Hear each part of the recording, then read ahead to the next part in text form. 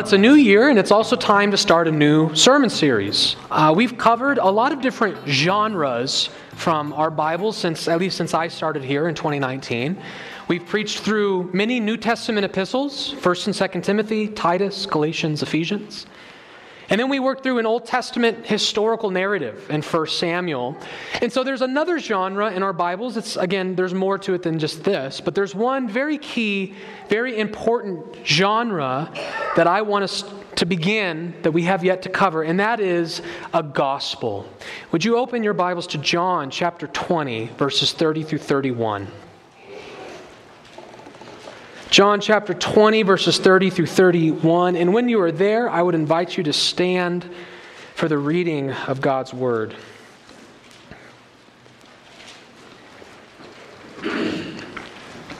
John chapter 20, verses 30 through 31. Thus saith the Lord. Now Jesus did many other signs in the presence of the disciples, which are not written in this book. But these are written so that you may believe that Jesus is the Christ, the Son of God, and that by believing you may have life in His name.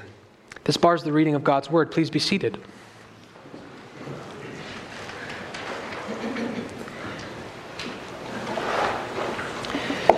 The Gospel of John, according to what we just read, is a book. All right, he says, many other things were done that are not written in this book. This is one of the books of your Bible, but that's kind of broad because there's lots of books in the Bible. And so we have categorized them slightly differently to help us understand their purpose and their nature. And so the Gospel of John, as I just said, is referred to not just as a book, but specifically as a gospel. Most of your New Testament, there's a couple books that are sort of hard to categorize, but the vast majority of your New Testament falls into one of two categories. It either falls into epistles, which are letters, or it falls into gospels. And so what is a gospel? We have 4 of them in our Bibles. Matthew, Mark, Luke, and John are all considered gospels. What makes something a gospel? A gospel book is any book that is a historical eyewitness account of Jesus' life. A gospel is any historical eyewitness account of the life of Jesus. And so that is why we refer to what in your Bible is called John, or the gospel according to John, as a gospel. Because as John just said in these verses, he is writing historical eyewitness account of the life of Jesus. He tells us in verse 30 that he saw and knows that Jesus did many other things which are not written in this book, but these are written so that you may believe that Jesus is the Christ, the Son of God, and that by believing you may have life in His name. John is claiming, I've seen Jesus and I've seen all the many things that He's done, and I have curated a list of key moments, key events that I have written down for you so you can know who Jesus is. So clearly, the Gospel of John is not claiming to be an exhaustive categorization of every last thing Jesus ever said or did, right? He's very clear there were many other things that Jesus did. As a matter of fact, this is kind of a funny way he ends the book, just so you know how emphatic the Gospel of John is, that this is just a tiny sample of the life of Christ. Look at how he ends the book in John 21, verse 25. This is the conclusion to the entire book, and he says this. Now there are also many other things that Jesus did. Were every one of them to be written, I suppose the world itself could not contain the books that would be written. Right? So he uses this hyperbolic, sort of exaggerative language to, again, really beat us over the head with this idea that, please, don't think John is an exhaustive account. Jesus did a lot of things in his life, especially during his 3-year ministry. John has selected only a small sample. But the fact that they are nonetheless selections of eyewitness accounts, we refer to this as a gospel. Now, what's interesting about our gospel, though, is that the author of John chose some very interesting things to talk about in Jesus' life. As a matter of fact, his selections are so unique that we actually categorize John slightly different than the other Gospels. So again, John is a gospel. We have 4 gospels. But within your Bible, you have a group of gospels that are referred to as the synoptic gospels. So if you're ever reading a theology book or you're on Facebook and you hear someone reference the synoptic gospels, there are only 3 synoptic gospels. And that's Matthew, Mark, and Luke. So John is a gospel, but it is not a synoptic gospel. The synoptics are Matthew, Mark, and Luke. Now, why have we done this? Why would we leave John out from this category called synoptics? Well, the reason is because the synoptic gospels are all basically telling the exact same stories. There's obviously some discrepancies here and there, but generally speaking, if you read Matthew, Mark, and Luke, you're reading the exact same stories of Jesus. They've all selected the same events and then just told them from slightly different perspectives. Not contradictory perspectives, but different perspectives. So the synoptics are telling you the exact same story. John just kind of goes rogue and tells you a whole bunch of other stories that are not in the synoptics. So there's a lot of differences between John and the synoptics. We typically, when we think of these differences, we both include things that John puts in, which are different, as well as things that he leaves out, which are different. It's very, very different in a number of ways. Let me just give you some of those.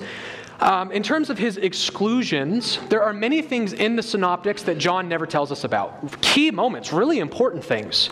For example, John says nothing about Jesus' transfiguration.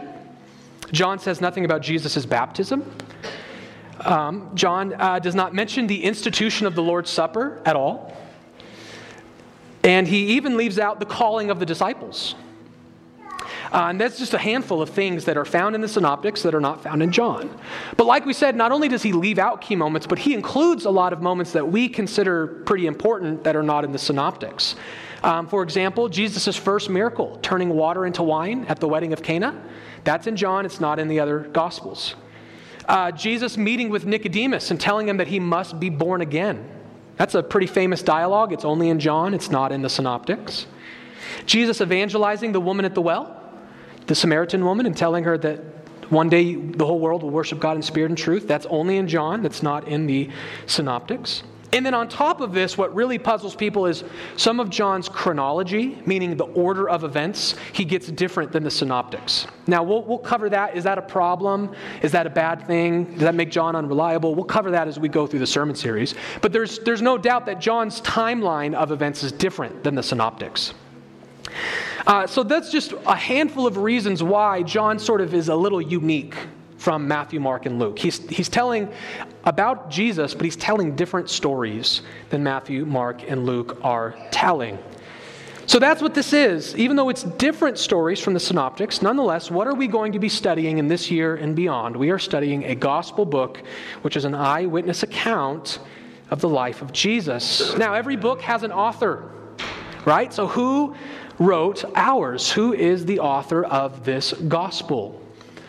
The book does not name its author specifically. A lot of books in the Bible don't do that. Some do, some don't. But the book does not tell us specifically who the name is, although it does tell us something about its author. Look again at chapter 21 and look at verses 20 through 24 with me.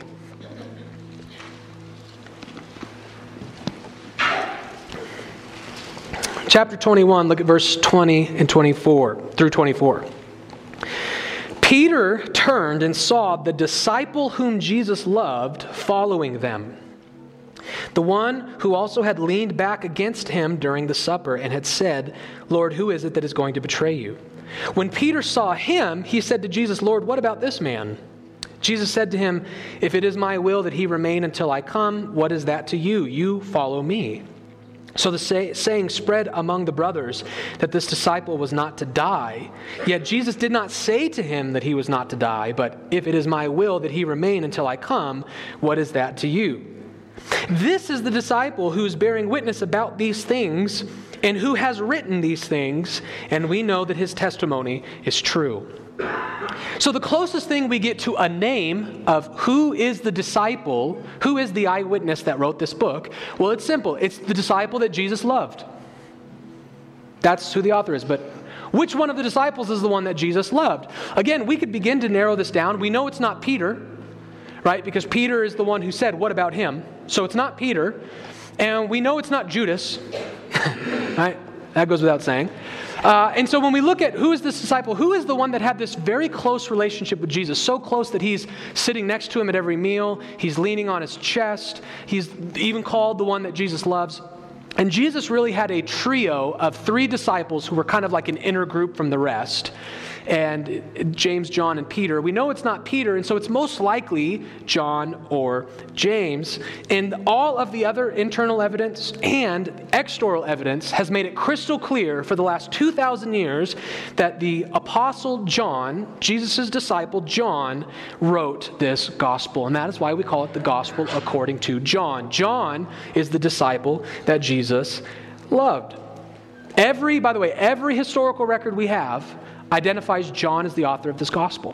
One thing that's pretty cool. So that means all the church fathers, the earliest ones living close to the events, all say it's crystal clear that John wrote it. Another thing that's interesting is the earliest manuscripts we have of these gospels, they typically were put into the Bible under one book. There was just the gospel. And it included all of what we call our 4 Gospels. Originally, it was all just one book. But as early as they started to separate them, they included names. And from the moment of that separation, we only have John ever being referred to as the author of this book. So all of our best external evidence, eyewitnesses close to that event, as well as putting pieces together from inside the text, has made it pretty crystal clear. Up until modern skeptical scholarship, it's been overwhelmingly clear that John is our author. So who is John? The Bible describes him as being one of 2 sons of a man named Zebedee. John is a son of Zebedee. John was obviously called by Jesus to be a disciple, and he later on became an apostle. And we know that he is not only the author of this book, but he's also the author of 1 through 3 John, 1st, 2nd, and 3rd John, and the Revelation, the book of the end of your Bible, the book of Revelation. John and his brother James, another interesting fact we know about them from Scripture, they were nicknamed the sons of thunder. John is one of the sons of thunder. This is most likely a reference to having very aggressive personalities. And we get a little hint of that in the synoptics. Jesus goes near Samaria and something happens and John says, rain fire, kill him, burn him, destroy him. And Jesus kind of has to rebuke him. So this is most likely a reference to their real go-getter, aggressive personalities. But to me it's kind of interesting because when I read John, whether it's this book or the epistles, he seems very fatherly. He actually seems very loving and gentle. And so I suspect that living a life with Jesus domesticates you a little bit. I think Jesus tamed him a little bit. John was a Jewish disciple of Christ, but he conducted most of his post-resurrection ministry in Ephesus. So John was Jewish, but he was very familiar and sort of enculturated into Greek culture, and that's going to be really important as we go through the book. So he was a very Greek, Romanish Jew, if you will.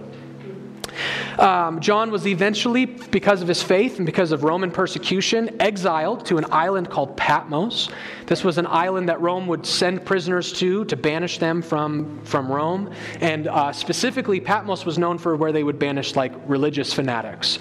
And so John was one of the religious fanatics who was banished to Patmos. And he tells us in Revelation that on the island of Patmos is where he received his revelation and wrote the book of Revelation. And it's also most likely the place where he died as well.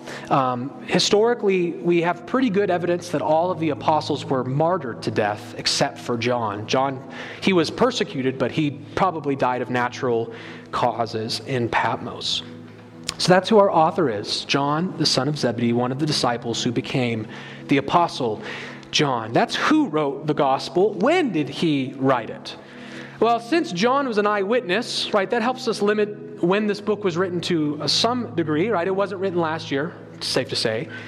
It was obviously a first century book, but when exactly it was written, like if you're looking for a really exact date, I'm not going to be able to give that to you. This is one of the most disputed datings in all of the books of the Bible. I can give you a pretty safe range though, and I think any time from 65 AD to 81 AD is a really safe date for the Gospel of John. You will find extremes on both ends. You will find people who date John to the early 100s, and you will find people who date John to the early 50s, but those are usually pretty extreme. So I think the middle range, 65 to 81. is a pretty good, a safe estimate. If you're looking for my personal opinion, so I'm not, thus does not say the Lord, this is my personal opinion. I hold a kind of a minority position among Christians where I think every New Testament book was written before the destruction of the temple in 70 AD. So I personally would put John sometime before 70, like in the 68, 69. But admittedly, that's really disputed. But like I said, really any time from 60 to 80, you're in a safe zone in terms of whether you can defend it or not.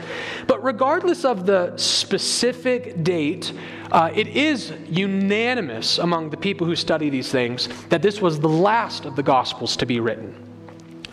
Your Gospels were originally put in your Bible according to the order that we thought they were written. So we thought Matthew, Mark, Luke, and then John. And that's basically stayed the same, although now most people think Mark was probably the earliest. That's kind of become the predominant view. So if we were to reorganize the Bible, it would be Mark, Matthew, Luke, and John. So there's some debate about the synoptics, but it's overwhelmingly affirmed that John was the last gospel to be written. And the only reason I say that is because, we live in a day and age of information. You might be reading books about John. You might hear people say stuff on social media. And sometimes you'll hear people refer to the fourth gospel. And I just want you to know that they're talking about John. If you read a book or hear someone talk about, well, the fourth gospel says otherwise, or I'm studying the fourth gospel, it's referring to John because we know that John was the fourth of the four gospels written.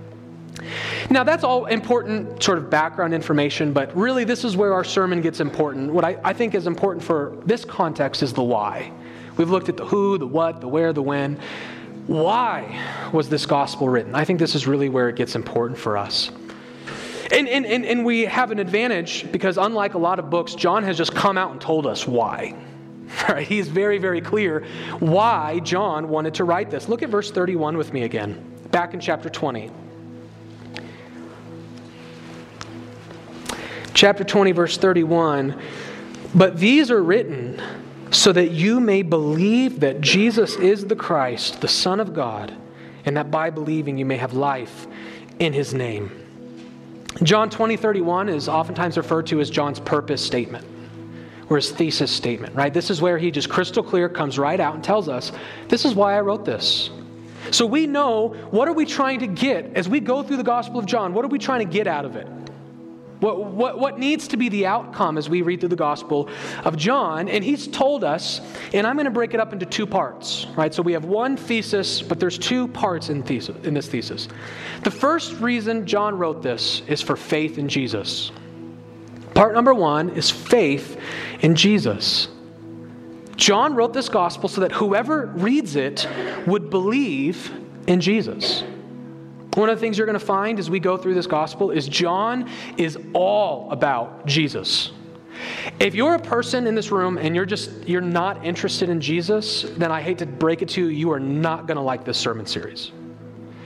John is all about Jesus. Jesus is the center and focus of the gospel in each and every chapter. As a matter of fact, you could say, who is Jesus? Is the answer the Gospel of John set out to answer. Or it is the question Gospel of John set out to answer. Who is Jesus? That's why he wrote. And this is why, by the way, in just sort of our Christian evangelical culture, it's really, really common for whether you're an unbeliever or like a brand new Christian, for Christians to recommend you read the Gospel of John first. A lot of times people are interested in Christianity or they become a Christian and they're like, okay, I know two very basic aspects of the Christian life is read your Bible and pray. Most people know I'm at least supposed to do that. So read my Bible. Oh my goodness, where do I begin? Do I begin in the minor prophets? Do I just read to end? Like, where do I begin? And obviously, you're not going to go wrong starting anywhere. But typically, we recommend the most helpful place for a new believer to start is the Gospel of John. And the reason we do that is because no one is promised tomorrow. No one is promised tomorrow.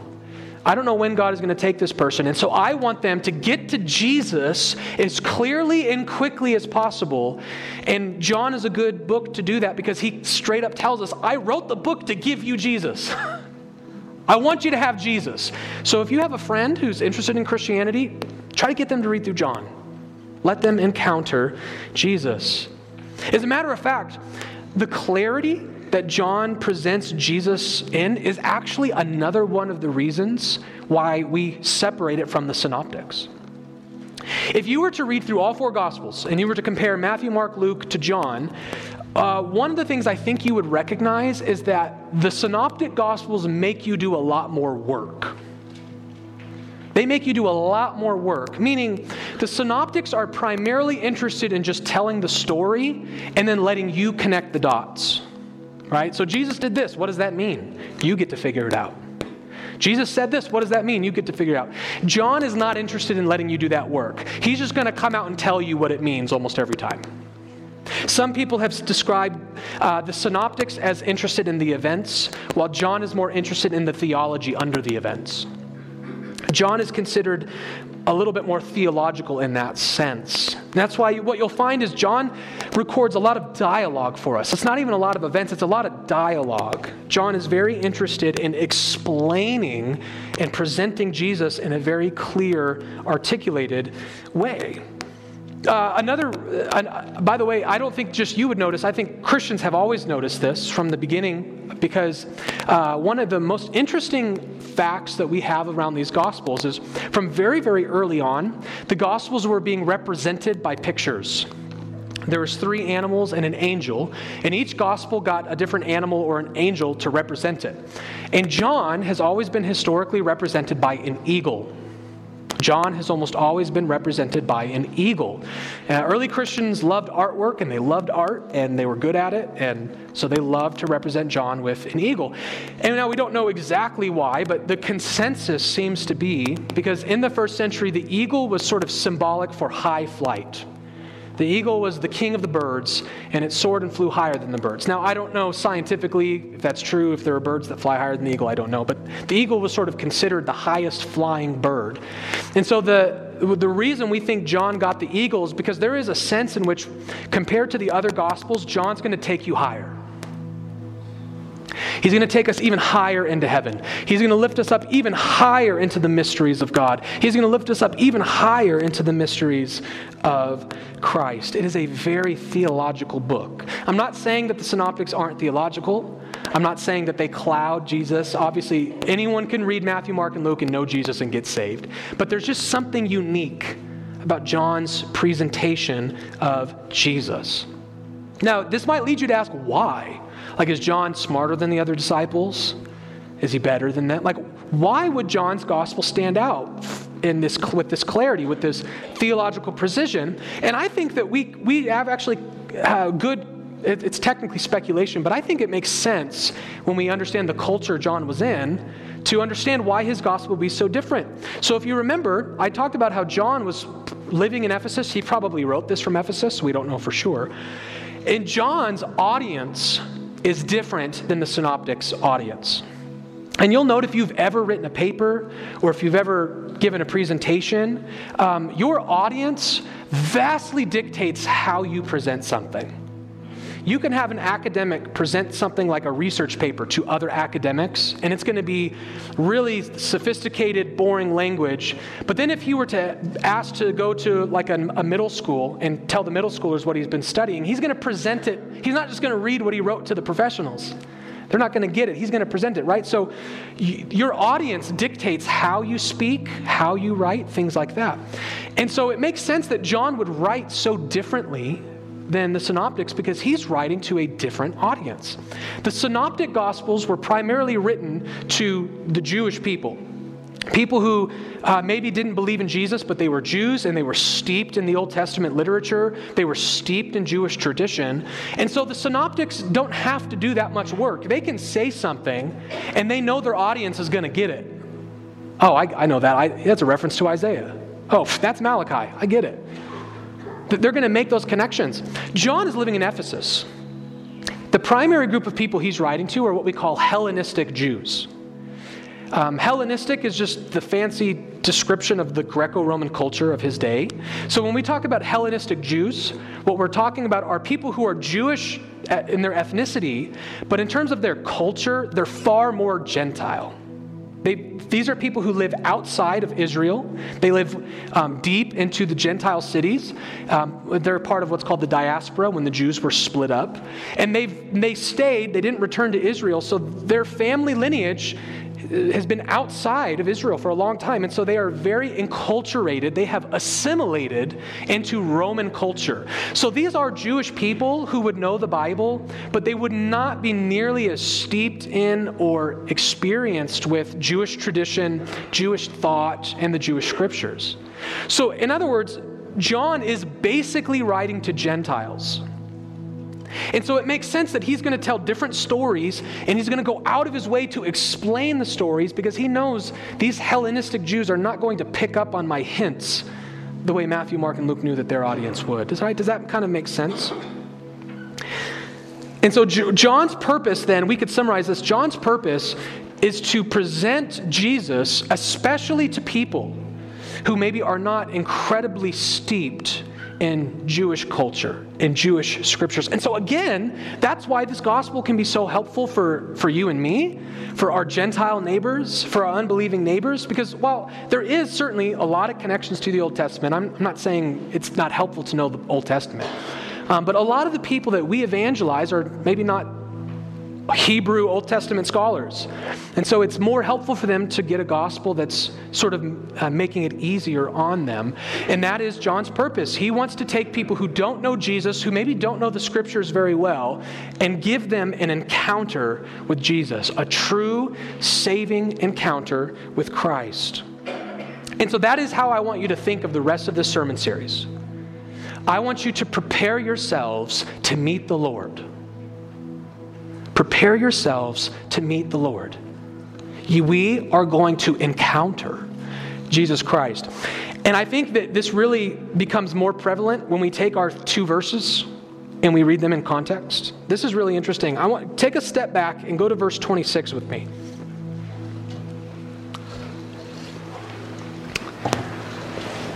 "8 days later, his disciples were inside again, and Thomas was with them.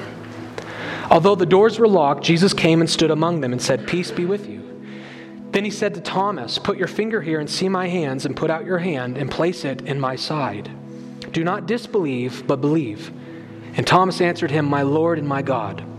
Jesus said to him, 'Have you believed because you have seen me? Blessed are those who have not seen and yet believed.'" And then he gets into his purpose statement. Why is this context powerful? Why is it so emotionally, at least for me, moving? Because notice what's happened. Jesus is resurrected. Some of the apostles have seen him, and they go and tell the other disciples, but Thomas rejects their testimony. That's why Thomas is sometimes referred to as doubting Thomas. He didn't believe them. And Thomas told them, "I refuse to believe what you have to say until I actually see him. I want to see his scars. I need physical, biological evidence that Jesus rose from the dead. Until then, you're just seeing ghosts. I don't know what happened. You're hallucinating. You're lying. I don't know. I need to see Jesus." So Jesus condescends and he gives Thomas the evidence he's looking for. He shows up. He says, "Touch my side. Look at my scars. Here I am." And then Thomas does the right thing. He repents and believes, "My Lord and my God." But notice Jesus sort of slightly rebukes him for this. He doesn't rebuke him for faith, but he does sort of gently rebuke him. "You needed to see me to believe? Really?" And then who does Jesus go on to bless? "Blessed are those," verse 29, "who have not seen and yet believed."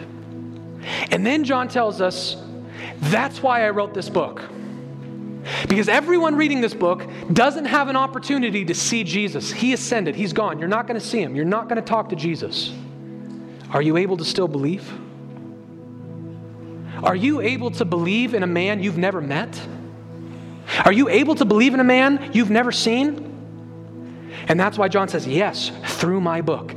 In other words, John is telling us we are going to have an encounter with Christ that is just as compelling and just as good as if you had actually met him in person. You're going to be able to have the same faith in the same person that Thomas had who lived and walked with him. Reading the Gospel of John is just as good as shaking Jesus' hand and introducing yourself to him. You are going to encounter Christ. You're not going to encounter an ideology. You're not going to encounter a worldview. You're not going to encounter a person. You're not going to encounter a religion. You're going to encounter a person. You are going to meet Jesus in this book. Prepare yourselves. You're going to meet the Lord. John is going to introduce us in a personal way to Jesus. And his goal is to tell us just the right stories with just the right explanation that you will be compelled to believe in him. And what does it mean to believe in him? Does it mean that you just approach this like historical facts? Yeah, there was some Jewish man named Jesus who died and rose again. No, that's not what faith or belief means in the Bible. Faith in the Bible means trust and love. We are not going to approach this like historians. We will, but we're going to approach this book as more than historians. We're going to approach it as theologians. We're going to approach it as sinners who need a Savior. We are going to meet the Lord. And we're going to meet him, and we're going to hear from him, and we're going to see the things he's done, and it's going to be compelling. It is going to stir in our hearts and say, I want everything to do with this man. I want to follow him. I want to live for him. I want to trust him. I want to love him. The Gospel of John wants you to believe in Christ. The Gospel of John wants you to put your faith in Christ. But what does that mean, Christ? Right? That's who Jesus is. He says in verse 31, that you may believe that Jesus is the Christ. What does that mean? Well, Christ is a Greek word, or it comes from a Greek word, which makes sense because, again, who is John writing to? People enculturated in the Greco-Roman world. He's writing to Greek people, essentially. So he uses a Greek word, which is actually a translation of a Hebrew word. He doesn't want to use the Hebrew word because he's speaking to Greek speakers. So he uses the Greek title of a Hebrew word, Messiah. So whenever you see the word Christ in your Bible, it's the same thing as Messiah. It's just the Greek translation. Christ, Messiah, same thing, Greek, Hebrew. So what is it specifically that John wants you to believe? He wants you to believe that Jesus is the Messiah, that he is the Christ. Right? So you can tell your children, when we say Jesus Christ, right? Christ is not his last name. Right? It's his title. Jesus the Christ. He is Messiah Jesus. Jesus Messiah. Christ Jesus, or Jesus Christ. And what that word Messiah means is anointed one. And specifically, God's anointed one. What John wants us to understand is that for hundreds and hundreds of years, God had been promising his people a special person. A very special person who would come and change the world. And all throughout the Old Testament, there's these shadows and types and prophecies of this very special anointed one who would come from God and save the world. And John wants us to know that that's who Jesus is. In other words, Jesus didn't come in a vacuum. It wasn't like some guy just showed up and did all these amazing things and we're like, wow, I guess I better follow him. He came as the fulfillment of God's promises. He came within the context of God's covenant. He is the long-awaited Messiah, the long-awaited Christ. So in order to believe in Jesus rightly, you need to believe that he's the Messiah. But here enters in for John what is going to become one of the most important themes throughout the whole book. There's something else that's very special about the Messiah, more so than just that he was prophesied for a long time. What does it mean to be the Messiah? John describes that for us again. Faith in Jesus Christ means that you believe that he is the Christ, the Son of God. You're going to find that that title is the theme of the Gospel of John. That's why I've entitled the sermon series, The Eternal Son. In order to truly believe in Jesus, you need to believe that he is God's Son. What does that mean? What does that entail? That's what the sermon series is for, right? So hold your breath. We're going to get into that for 21 chapters. But at the outset, if you're looking, what am I trying to get out of the Gospel of John? John is going to explain to you what it means to be the Son of God, and he's going to tell you that Jesus is that. He is the Son of God. In order to rightly believe in Jesus, you need to believe that he's the Messiah, which means he is God's only begotten Son. The first reason John wrote this gospel is so that you might believe and trust that Jesus is the Son of God. But there's more to just believing in Jesus that John wants us to find in the gospel. We're not just going to encounter Christ, but when we encounter him and believe in him, there are consequences to that. And John wants us to experience not just faith in Christ, but everything that comes with faith in Christ. And what is it that comes with faith in Christ? Again, verse 31. But these are written so that you may believe that Jesus is the Christ, the Son of God, and that by believing you may have life in His name. John's second purpose is that our faith in Christ would cause something what he calls life. John wants you to have eternal life. This is another theme in John's gospel, the theme of eternal life. What John calls life is synonymous with what we as American evangelicals often refer to as salvation. They're the same thing. Salvation, eternal life. John wants you to be saved through your faith in Christ. He wants you to have life and a life everlasting through faith in Jesus. And so what John is implying here, something he's going to make crystal clear throughout the book, is that eternal life only comes through Jesus.